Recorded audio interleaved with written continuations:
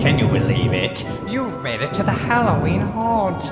Welcome. Prepare yourself for alarming information, horrendous history, and profoundly perturbing poems and stories. Oh, here he comes now.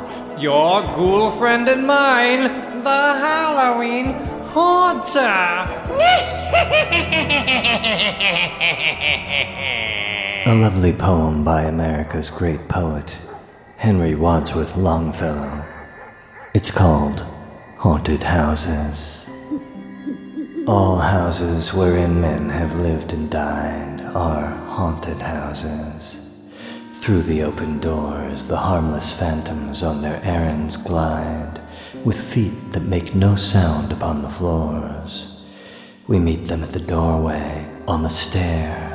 Along the passages they come and go, impalpable impressions on the air, a sense of something moving to and fro. There are more guests at table than the hosts invited.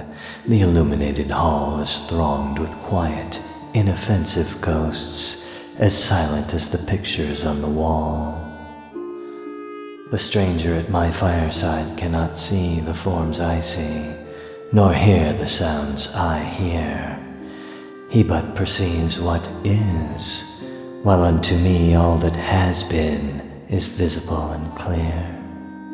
We have no title deeds to house or lands. Owners and occupants of earlier dates from graves forgotten stretch their dusty hands, and hold in mortmain still their old estates.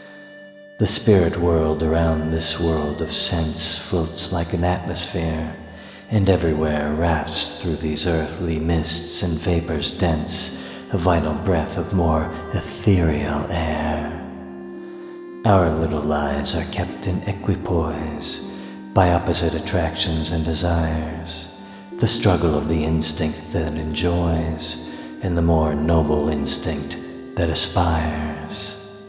These perturbations, this perpetual jar of earthly wants and aspirations high, come from the influence of an unseen star, an undiscovered planet in our sky. And as the moon from some dark gate of cloud throws o'er the sea a floating bridge of light, across whose trembling planks our fancies crowd into the realm of mystery and night, so from the world of spirits there descends a bridge of light, connecting it with this, o'er whose unsteady floor that sways and bends, wander our thoughts above the dark abyss. Those final two words are charming, aren't they?